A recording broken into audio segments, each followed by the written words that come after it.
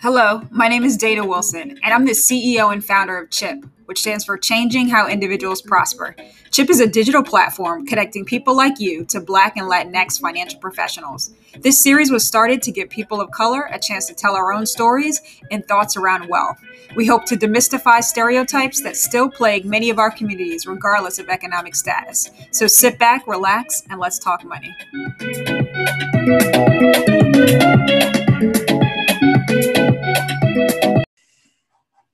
All right, welcome everyone to another episode of the Included series. Really excited for my next guest. And you know, I say that all the time, but every guest is so amazing and shares such an impactful story. So welcome Gordon Jackson, who is the founder of Yellow Block Bed and Breakfast in Brooklyn. So happy to have you, Gordon. Thank you for coming on. I appreciate it.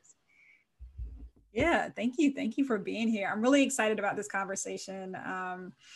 I was really excited to find out about you when I saw your episode, and I forgot which show it was, where they highlighted Yellow Block. And I was like, wow, this is so dope. And I was like, this is amazing. Just the whole story behind, number one, the name, and then just your evolution within real estate and your nonprofit and all the like really amazing things that you're doing within the community of Brooklyn, and really looking forward to just kind of diving in and unpacking all of that.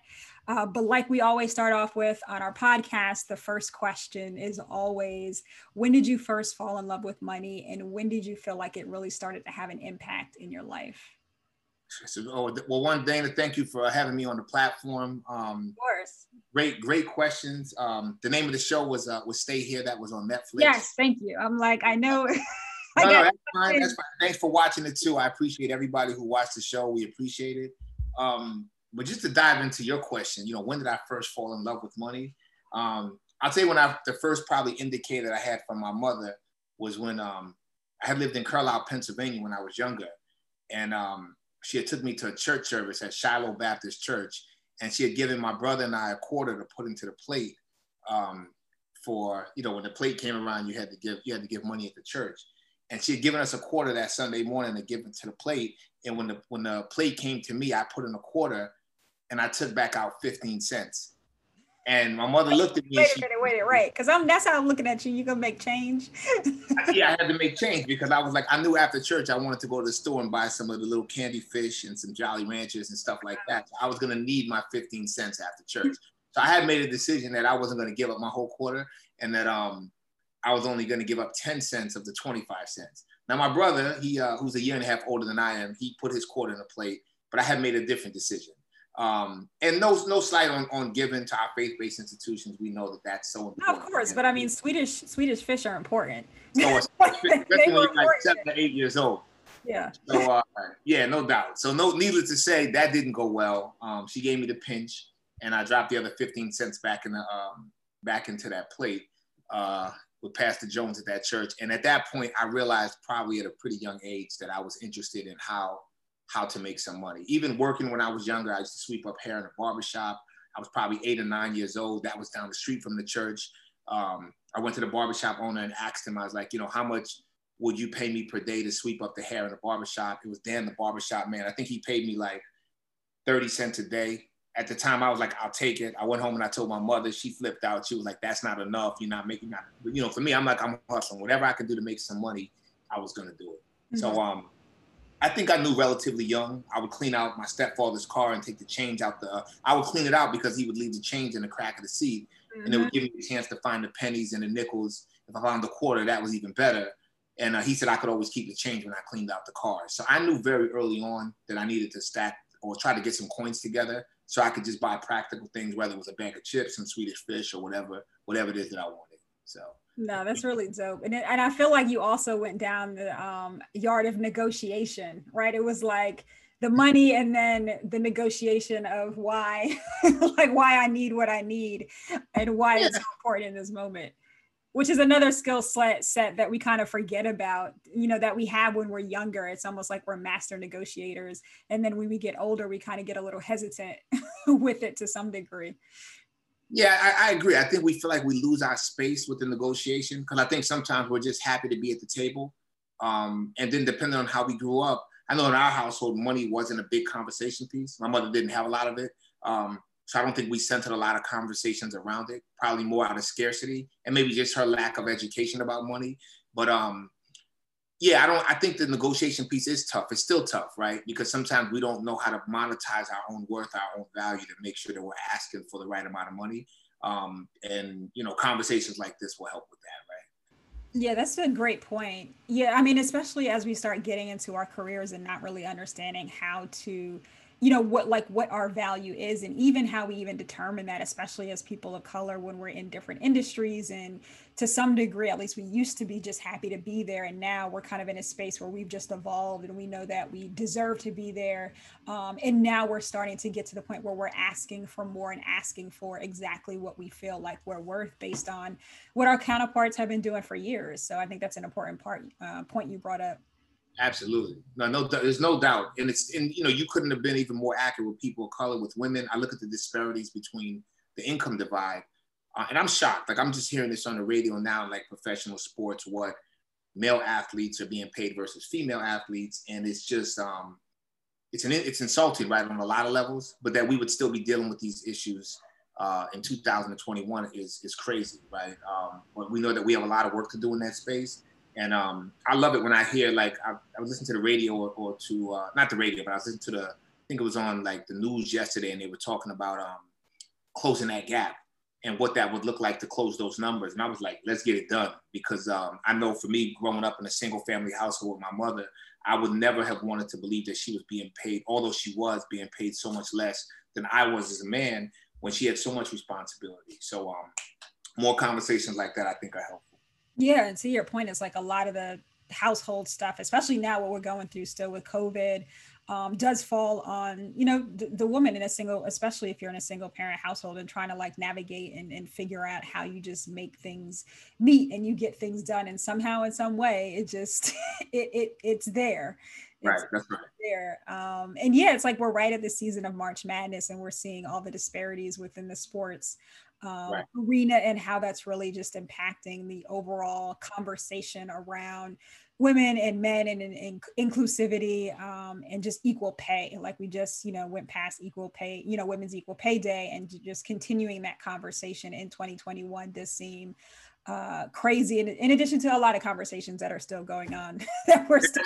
That is where I saw it from. It was on Instagram. It was post from Equal Pay Day. I was trying to remember what the source of it was, but you're right. That's what it was from. And I didn't even know Equal Pay Day existed, but now I was even happier when I heard that, because I was like, good. I mean, anytime we can bring things to the forefront, I think we move the needle with the country to make things better. And it's going to be uncomfortable for people, right? But I think somewhere between being uncomfortable and in our discomfort, we'll find that space to feel whole, right? Because somebody's getting played out, right? Right now it's women, right? So if men have to feel uncomfortable and payroll departments have to feel uncomfortable, and human resource departments have to feel uncomfortable because you're not the one going home every day with less money in your pocket. So let's get it done, whatever it takes. Yeah, it's like the only way things are going to change is kind of working together and having those uncomfortable conversations so that we do get to the productive conversations. It's like really admitting what's going on and then trying to move forward from there. But tell us about your journey into real estate, into Yellow Block, and just, that whole foundational story of how that even came to life. Yeah, so before Yellow Block, there was just I'd moved to New York City. This was in 1990. Then went back up to school, finished grad school, came back to New York in 96 and started working. So back then you could rent an apartment in Brooklyn for about $600 a month for a 1-bedroom. Room rentals were like $100 a month. I don't even want to tell you what the subway was back then. Everything was obviously cheaper. There were no cell phones. It was a different era. So I had seen my friend, he had bought a house in Brooklyn, and I had never been introduced to home ownership. My sisters have since bought homes since, but growing up, we always lived in an apartment that we rented. My mother never owned a house. So I was like, well, when I get older, I want to own a house, but I didn't really understand the mortgage, PMI. I didn't understand down payment percentage. I'm not even sure I understood credit, right? Until I messed up a few credit cards in college. So here I am. And back then, you could buy a house in Brooklyn anywhere between like $180,000. You could get a house for $160,000. If you really want on the high end, you could get one for $300,000. You know, you could buy houses at that time. This is in 1999. It's crazy how now that's so cheap. And not to just go off the rail a little bit, but I just was watching the Biggs documentary that just came out on Netflix not too long ago. And, you know, a part of that was talking about a little bit about the housing and what was going on in Brooklyn at that time. And it's like, you think about that versus now. Oh, no, it was crazy. But then interest rates were different, right? Because the rates then were like 10% and 9%. If you got 9%, 8%, you were good. But the house then was 3%. But then you could get a house and put down 3%. So as it relates to me, I remember the first house I looked at was on Troop Avenue. It was like $157,000. The deal fell through. I didn't get it. The second deal was on 375 Herkimer. It got tied up in probate court with Kings County with a family member who had passed. And I had stayed in contract for about a year with that house. That house was $219,000 and I didn't get it. It fell through. So now I'm depressed. I have like $9,000 in my hand and no house to buy. So I found this group, this investment group called United Homes. I think they've all since been indicted and have since folded the company, right? They had like a shop. They set up, it was some young guys from Israel. They came in, they set up, buy and sell investment firms, which was very popular in New York at the time. And they found this house for me. And they turned out to be the best thing that could have ever happened for me. So I hope everything worked out well for them because they changed my life. So it was a time where you had to be a little edgy and take a little bit of a risk. And you didn't ask a lot of questions, right? You know, you didn't dive into a FHA report and let me send my inspector in. In fact, when I bought that house on Quincy, there were no doors, no windows. There was a padlock on the door. And then I found out later they didn't even own it when they sold it to me, right? But I think somewhere between my naivety and my frustration from the other deals not working out, I was like, let's do it. Whatever it takes, let's get it done. I'm like, I only have $9,000 in my hand anyway. If a bank is going to loan me $300, they must know something I don't know that this is going to work. So my attorney at the time was my frat brother, Hugh. We went to the closing. I remember he was telling me, don't do it. I'm seeing a lot of red flags. This doesn't look right. I'm like, sign everything. Let's get out of here, right? We signed everything. We left a check and they give me a key for a padlock. Or did they tell me to cut the lock off? I can't remember. It was not your traditional closing where they're like, welcome to your new home. There's going to be a fruit basket when you get in that way. No keys and T-shirts and water bottles. Oh, no. They were a little more, no. These guys were a little more, I think they were a little different, right? They were like, listen, we're done. It was a Friday. You know, they had the Sabbath. They had to get out of there early. We wrapped this up quick, right? So we all became friends as a result of this process. Jerry and those guys, we ended up doing some other stuff down the road. But I tell the story how I acquired the house to say, you have to be a little dumb, right? And if you overanalyze the situation too much, you'll lose some traction because some systems like buying a house, obviously banks don't loan you money for a home if they think it's going to fail, right?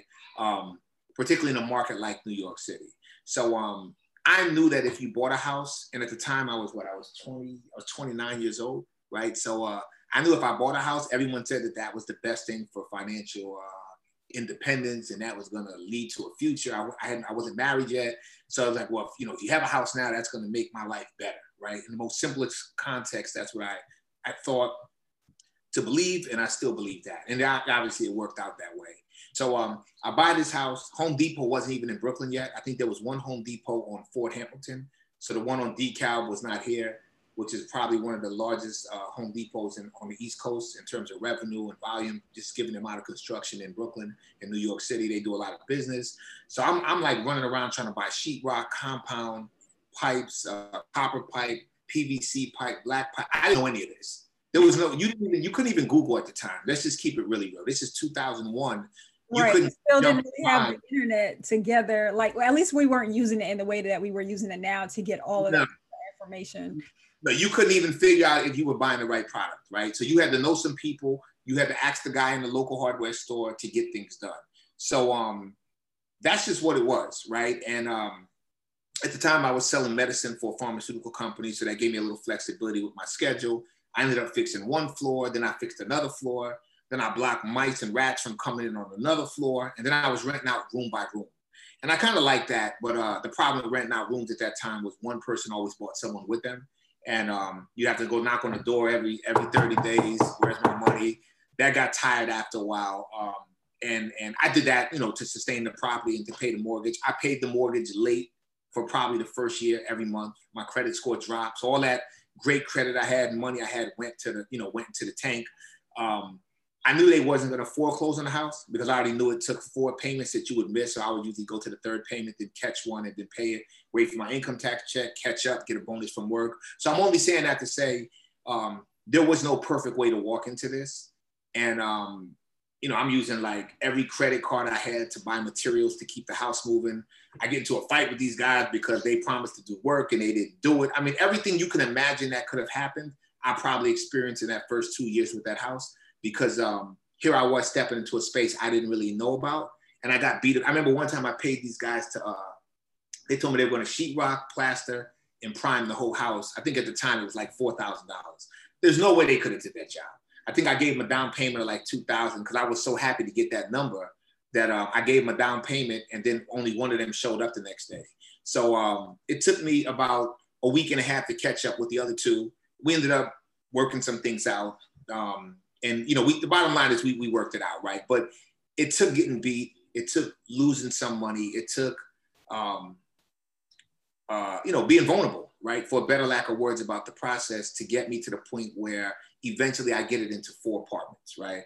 Now, I got 4 apartments going. I'm collecting rent on each one. So that probably took me 3 to 4 years before I even was starting to break even, that the house was even like, this was a good deal. I didn't see that for the first 5 years. Then fortunately, my brother moved in with his wife and they took the 2 top floors of the house. I'm going to speed it all up to get to the yellow block, just to give folks some sense of what took place before you see this concept of yellow block bed and breakfast. Yeah, because I think also people think sometimes when you just get into real estate deals, it's all just, love and nice and bells and whistles, and it's just like there's work that comes into it sometimes, right? Especially if you're buying like a fixer upper, there's all this types of stuff that you have to do, right? And you get in there and just like you're uncovering all the different things that were just left there. Oh yeah, no, I mean, just be prepared to go in to spend some money, mm-hmm. and to put your hands in to get involved with your work. But I would tell anyone doing it today, it's a lot easier now than it was 15 or 20 years ago because of the internet. Right. You can YouTube pipes, you can YouTube plumbing, you can YouTube cost of labor. And if you're really good with your hands, you can probably do a lot of things yourself, right? There's YouTube videos to show you everything. Those were not luxuries that I had. So I say it all to say, if you're going to buy a home or if you're going to, try to do something in the way of real estate, be prepared, unless the house is a turnkey that you're walking into it, be prepared to put yourself on the front line to make it work, right? And not necessarily your family and your friends, but you as the individual, right? Because you don't want to have to rely on your family to come here. My dad's a good contractor, he'll come fix it. That's good if your dad or your mother can come help you out. But I think we have to take the onus to figure out how we're going to make this project work if it's something we want to take on. Because 25, 30 years from now, we'll be the ones benefited from it, probably not them. So that's just keeping it very real. So here I come, 2011. I did apartment rentals for a while, had started going through a divorce, and I was like, I need to earn some more money. My lifestyle was changing a little bit, and we had the house in Brooklyn and we had lived in New Jersey at the time. And I decided I need to make some more money. So I said, you know what? I had been through room rentals before and that worked. I liked it, but I never liked the situation where you make the same amount of money every month. I've always avoided that because when you do that, that kind of locks you in. And it's like, you can't really think outside the box if you're getting $6,000 a month or $2,000 a month, because your bills immediately meet up to what that number is, right? So I kind of like the room rentals because you could always fluctuate the rentals of the rooms if someone left, mm-hmm. right? But then I was like, wait a minute, why would I rent somebody a room for more than 30 days if I can rent them a room for 5 days? This is before Airbnb, before I knew about it. I'm like, there must be people who want to stay for 2 weeks. There must be people who want to stay for 3 weeks, right? Not 3 months, mm-hmm. right? So I put it up on Craigslist, no Airbnb, and a lady from Florida reaches out to me and she's like, I'm going to charge $30 a night for one room. Speed it up. She says, I'm coming to New York. My health insurance is in New York and I'm scheduled to give birth to twins. And I have to be in New York 30 days before the delivery for my health insurance to work. I was like, I have a market. I know this is going to work. She comes in. She stays in a room on the first floor, which is now the living room. and she gives birth to these two babies.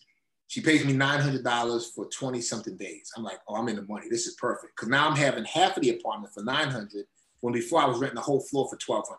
So it's easy math for me. Then she says, guess what, Gordon? One of the twins are still in the hospital and I have to stay an extra week.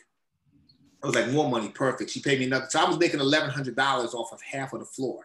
So it didn't take long for me to start telling everybody who lived upstairs, you have to move because I want to start. It was like, that was it.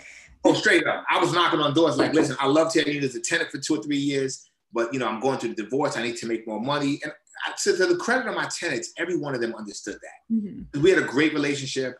And over like the next 2 years, 3 years, they all moved out one by one. Mm-hmm. So when I first started Yellow Block, and the reason why I called it Yellow Block is it talks about on the show was because my son, when he was little, he's now, he's not little anymore. He's now 18 in college. He's a second semester freshman at Morehouse. He used to play with a little yellow Lego when he was little.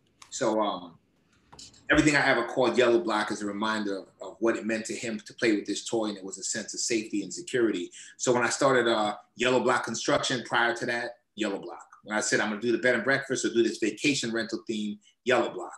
So to speed it up, make a long story short, I had started with the woman who was pregnant. She came in, I saw the immediate revenue come in. She was pleasant, she came very nice, she left very nice. I wish I could find her to this day because she was probably my first paying guest that came in. She came in, she paid, and then I said, I think I have something here. And then about 2 or 3 months later, a frat brother of mine told me about Airbnb.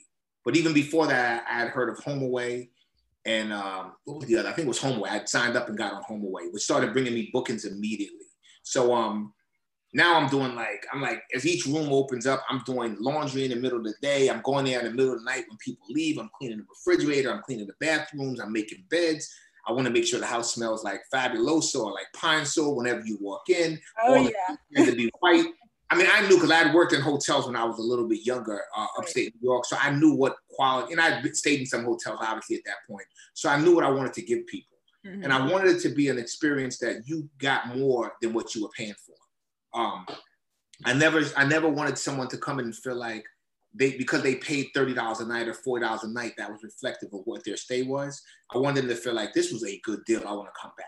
So, and that was good marketing too, right? Because it's like when you set prices that low, people do like they're not even expecting. So it's like to walk into something and just be able to say, "Wow, this is not at all what I expected," in a good way.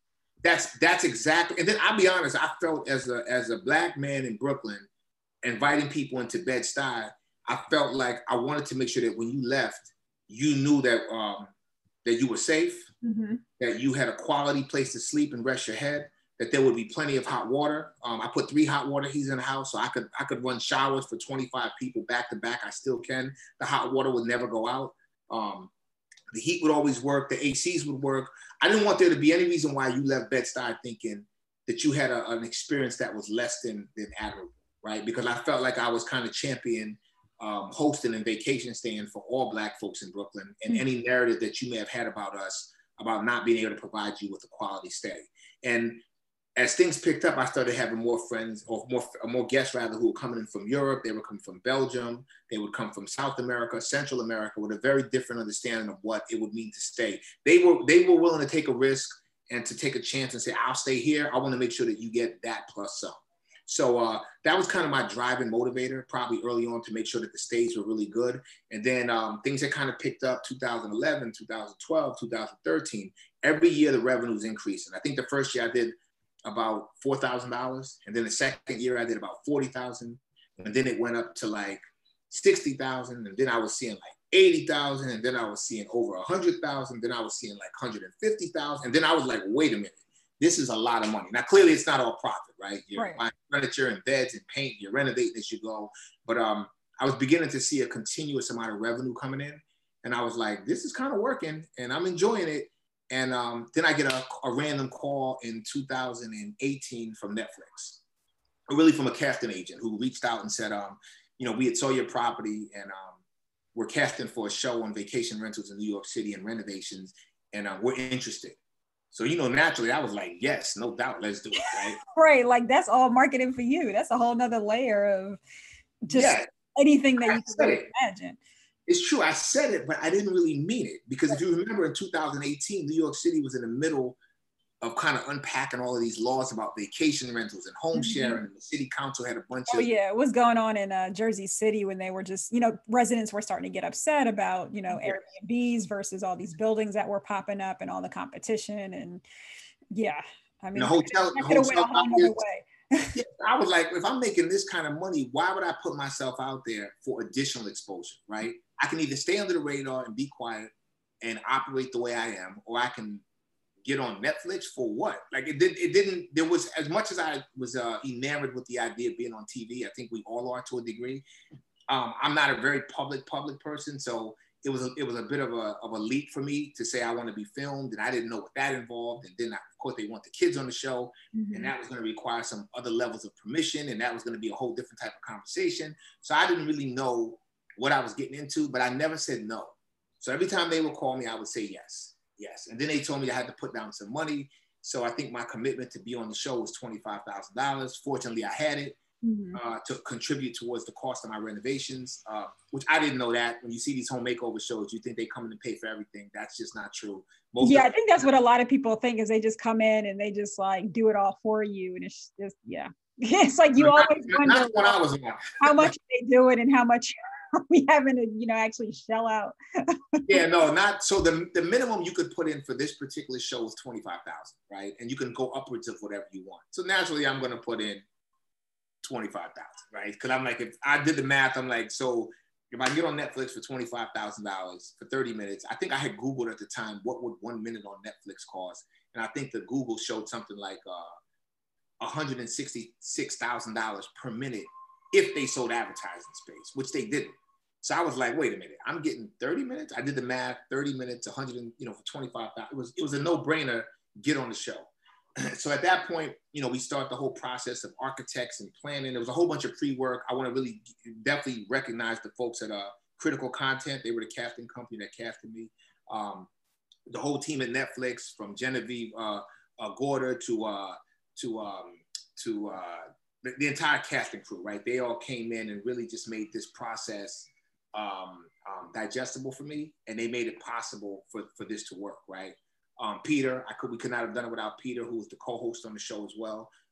And they really kind of helped me tell my story. To 50 Grand, who was the DJ who came on the show, who was Big's first DJ, who came in as a volunteer. He didn't even get compensated for it, to give some narrative about Big's history on that block and what that meant to Bed-Stuy. So people really just kind of came together and made it possible, excuse me, for this to be an opportunity for me to tell our story.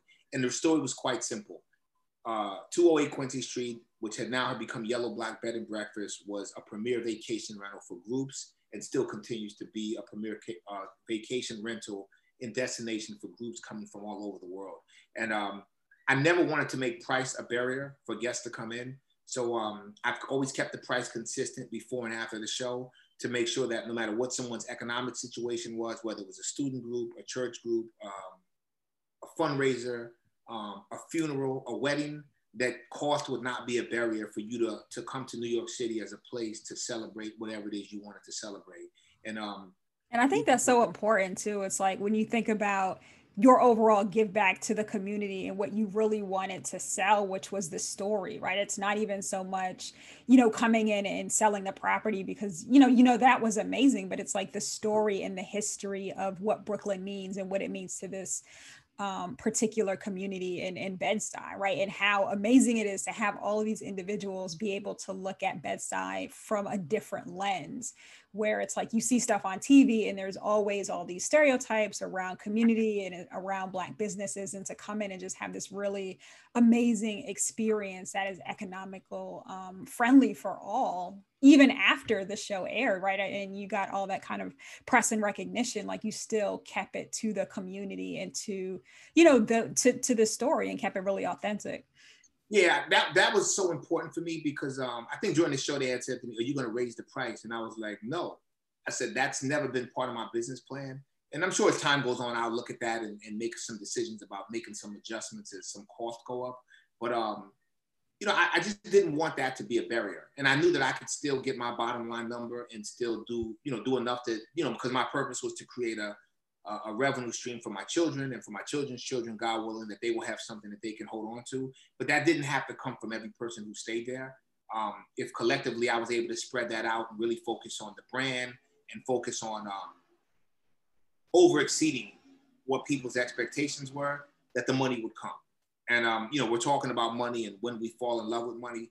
I don't know if I've ever chased the money as much as I've ever chased not wanting someone to say they had a bad experience. I think that was a bigger deal for me. In fact, I'll keep it really real.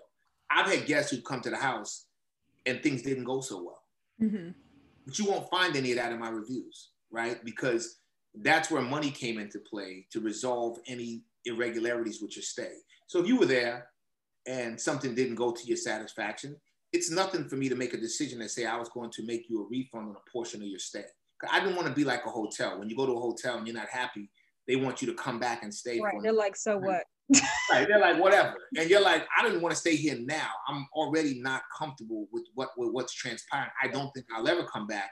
And I'm not really interested in 25% off on my next stay, right? What can you do to change this narrative now? And I'd send lunch over, I'd send dinner over, you know, maybe send over whatever the kids wanted, whatever it would take to make sure that those guests felt the way I would want to feel if I was not satisfied. Now, fortunately, these were all small things. It was nothing major, but it's major to you if you're there with your family and your wife's not comfortable and you pick this spot and you're the husband or you're the wife and now everybody in the group is upset with you. I don't want you to bear that. You don't want to be that guy. No. I know I didn't want to be like the mom from Spain who picked the house and the dad is upset because, you know, he wanted the bathroom to be here, but it was here. I'm like, listen, I can't move the bathroom. Right. But what we can do is we can do this, right? And I wanted him and his wife to walk away feeling like completely enamored with her decision-making or his decision-making. And I didn't want to be a part of fraying anybody's experience. So that meant a lot to me. It still does. And those were the type of things that I would do. So when you read the reviews, there's a backstory with every review that really has a deeper meaning that it's all genuine, right? Like I would go every length I would have to go through to make sure that your stay is going to go well, because you only get those 4 days to come to Brooklyn. You only get those 5 days to get married. You only get those 6 days to bereave. And I don't want any part of your selection about where you sleep with your family to impede upon that experience. So. Well, I feel like that adds to the overall just success of what you've been able to build and really create, is that focus on experience and customer experience. And I mean, that's really what sells, right? It's like focusing on making sure that people are happy and they feel safe and they feel like, oh, this is somewhere that I want to come back. This is somewhere I want to share with my friends. What have you kind of learned along the way, or what would be your biggest advice to someone who's now kind of looking to get into the real estate market, whether it be in New York or maybe anywhere else? Get in. I've recently purchased another property in DC. We're finishing that right now. I would tell anyone that wants to get into real estate, get in. There are no bad decisions. I mean, obviously look at different trends in different markets.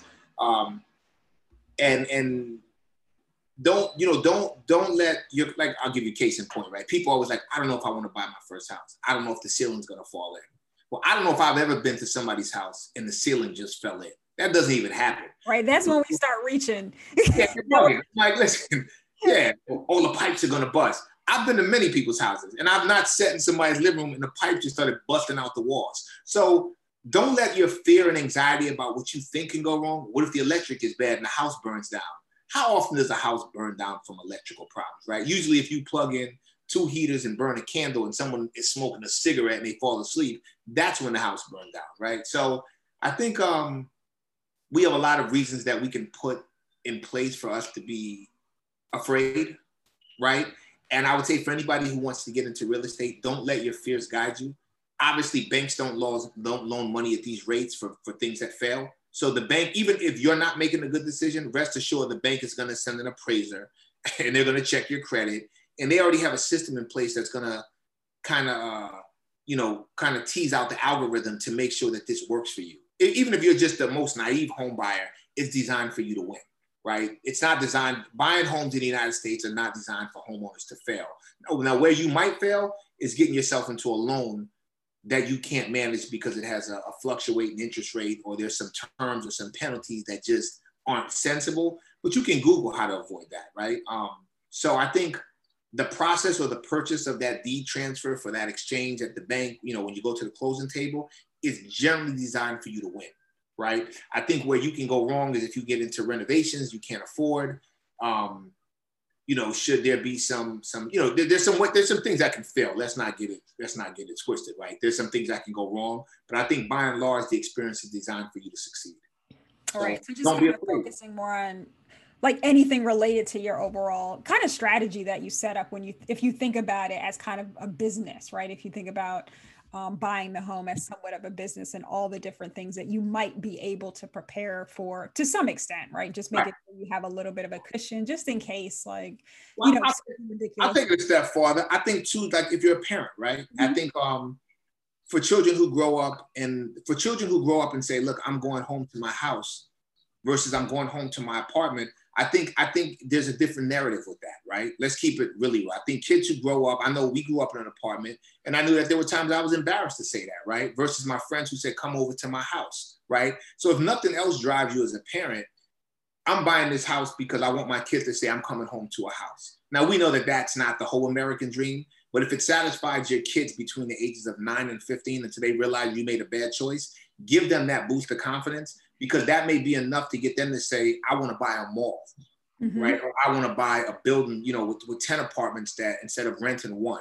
And I think we've seen plenty of examples where home ownership has led to a certain level of confidence boosting, mm-hmm. where children of homeowners have grown up to decide that that's the lowest threshold they want. They don't want to buy a house, they want to buy a block, right? Or they want to buy a strip mall. So if for no other reason you don't want to move the needle and you're scared, do it for what it might mean for your kids. Because I think that there is a different narrative and a different kids feel more confident, I think, when they know that their parents are involved in ownership. There's no question about that. I think they're more confident to make decisions that will lead to more financial stability. And I could be wrong. I'm sure there's some data on this, but I don't know. I mean, I think that's a great point too, as you're thinking about like generational wealth and legacy, especially, you know, in our community, right? So you got three sons who are now watching you, you know, run your business, build your business, and, you know, to see it come to fruition and really have success from it, and looking at you like, wow, you know, maybe this is something that I can do as well. Do you see that any of your sons have an interest or have really taken an interest in what you're doing or want to be more involved? Yeah, you know, it depends, right, on what weekend I try to get them. Like they come down and help me with the house in DC. You know, they've helped me with like digging the ditches for the new water line and plumbing and demolition. And I'm sure that's not their favorite thing to do. Right. And I'm sure that they used to do all the laundry for the B&B. So they've been involved with this, not completely willfully since they've been younger. But I think that they're like me. I started work when I was 8, 9, 10 years old. They'll realize when they get older why I tasked them to do these things. So my oldest son Cairo, he wants to study computer science. So if he decides he wants to go into some type of real estate acquisitions or purchasing and incorporate some type of technology into that, hopefully the things that we've done early on will resonate. Everything I do is for my sons, and I want to try to acquire more property and continue to grow so that they can have more. Because I do believe that if I can give them a stronger foundation and wisdom, they'll be better off to start their families. And when they have their wives, they'll be able to make better financial decisions for their children. They'll be in a better position to be accountable. And I'm a little selfish because maybe I'll get some grandchildren earlier because money won't be a barrier for them. Right. And, yeah. You know, if that's part of the outcome, then we all win, right? But I also want them to know that they have a responsibility to do right and to treat people with dignity and with respect. And to know that even today, like the tables can turn tomorrow. Nothing is promised, right? And that's okay too, right? Because sometimes in scarcity, we're most creative and we grind the hardest. Sometimes you cook the best food with the least ingredients. So there's fun in that too. But you can also enjoy if you have some. What'd you say? I said that's real.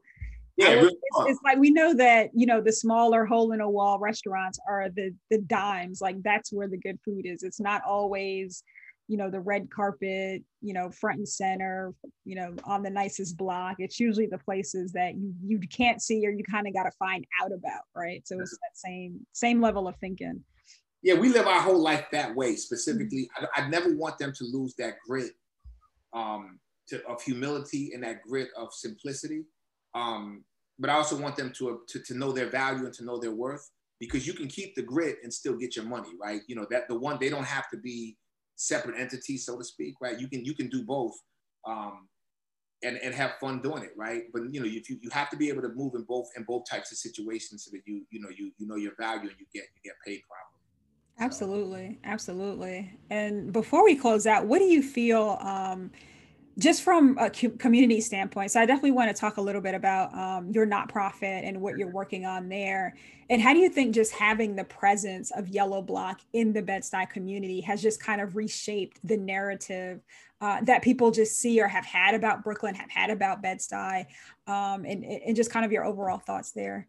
Yeah, I think it's been positive. I've been able to get involved with. We've done everything from food drives with Fresh Direct. We've done PPE and mass distributions. We do a snow removal. I help the neighbors on the block remove snow. We participate in block cleanups. We participated in some projects for Bed-Stuy restoration. So, I mean, any chance we get to give back and to put the brand out, we will take it. As it relates specifically, which is kind of what fostered and drove the interest in the non-for-profit, which is Yellow Block Community Development Group. We decided to start this non-for-profit, and the DC property will be kind of the launch of the non-for-profit, in addition to the work that we've done in Brooklyn. And the whole purpose with the DC house is to create a space where folks can go into the district and be involved in civic engagement, whether or not they want to meet their congressman, their senator, if they're an advocacy group, that they too will have access to a space where cost will not be an issue.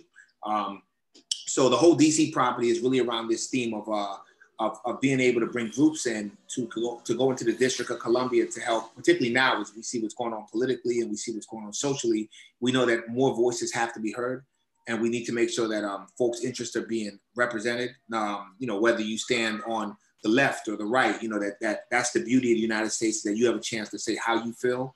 And that people can have a meeting in their minds to come up with some resolutions that are healthy for everyone, right? And I wanted to create a space in DC that would mirror what was happening in New York. So I found this house in 2019 through an auction, and we purchased it, and we've been working on it ever since. In fact, we're like at the last phases. They did an inspection on the house this morning. So we're hoping, God willing, to have it open by June for groups to start coming into DC. It's a lot smaller property than New York. But you could probably sleep 14 or 15 people in that house. And to come in and just kind of engage in, whether it be sightseeing, whether it be, you know, seeing the African-American Museum, whether it be going to the monument or the Capitol, or seeing the White House, or any of whatever you want to see in DC. There's so much to see. There's such a rich culture in the district that people can take advantage of.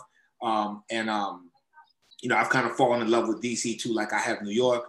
But I think that there's a lot of wonderful things to see, and I'd like to bring that opportunity for folks into DC from all over the country, all over the world, right? So that's really what the push for the non-for-profit, and then to use some of these resources to help challenge some barriers in housing, challenge some barriers in incarceration and reentry, and use the money to try to do some positioning with some initiatives that will help offset some of those disparities. So that's kind of the direction that we're moving in, and it's been humbling, and you know, every day is a task, but that's what we're trying to get done. That's awesome. I mean, I feel like you're doing so much to not only just give back to, you know, the community that really helped you thrive within Brooklyn, but just overall in the world, right? It's like now being able to see, you know, where Yellowbrook started, and now kind of see that further development into different cities. And I'm sure DC, you know, obviously won't be your last stop. So it's exciting to continue to see that journey and, you know, where you go from here. So tell people where they can find you and keep in touch with you. And yeah, of course. So if you Google Yellow Block Bed and Breakfast, or you just Google the word Yellow Block Bed, will come up. The non-for-profit is yellowblock.org. That'll come up as well. There'll be a link. There's a link actually on the page. So you Google Yellow Block, you'll find me. You put contact us. It'll come directly to me or to some, you know, to my son. I want to say to someone on our team, but our team is very small. He's in school right now, probably doing his work. So I get most of the emails right directly to me. We're always looking for opportunities to partner. We'll be doing some more things as we open up the DC site in June to give folks an opportunity to give back. We don't accept donations right now. That's not something that we do. But if we ever decide that we're going to work on an initiative that requires that, then we'll definitely reach out to folks. But we're able to use the resources that we get off the New York property to kind of sustain and do what we're doing. So if we ask for resources or donations, we want to make sure that it's smart and that we know exactly where it's going to go, so we can be accountable and transparent about how we manage resources. So that's pretty much who I am and who we are. And Dana, I can't tell you thank you enough.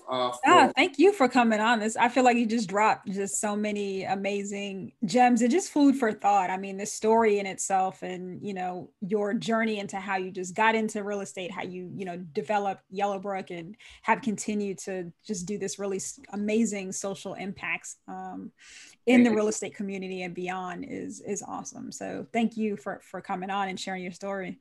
Yeah, and I'll tell everyone this last as we part is don't be as much afraid of what can go wrong as bad as you feel about if you don't take a shot, right? Because I've never felt bad about what failed, because I'm going to try to make it work either way. I think we'll regret more if we don't try. I agree. I definitely always feel like I try to ask myself the question as opposed to from fear, but is this something that I will regret not doing? And if the answer is yes, then even if it's scary, to your point, it's just just do it, Yeah. What's going to happen? I mean, the worst case, you'll get a reset. You'll be okay. I mean, even the system's even designed for you to fail, right? So, yeah, let's be realistic. I mean, I wouldn't apply that to free climb. Was it free climbing when you climb? Yeah, there's definitely activities that it's just not applicable for. But outside of that, everything. Alex Hanoi, the guy who does the free climbing, I wouldn't try that. But there's some calculated risk. I think it's designed for you to win. So thank you again. I appreciate you. No, thanks for being here. And everyone who's listening, continue to look out for our, next episodes in the Included series and our guests. Thank you again to Gordon for coming on, and we'll see you again soon. All right, take care. Bye-bye.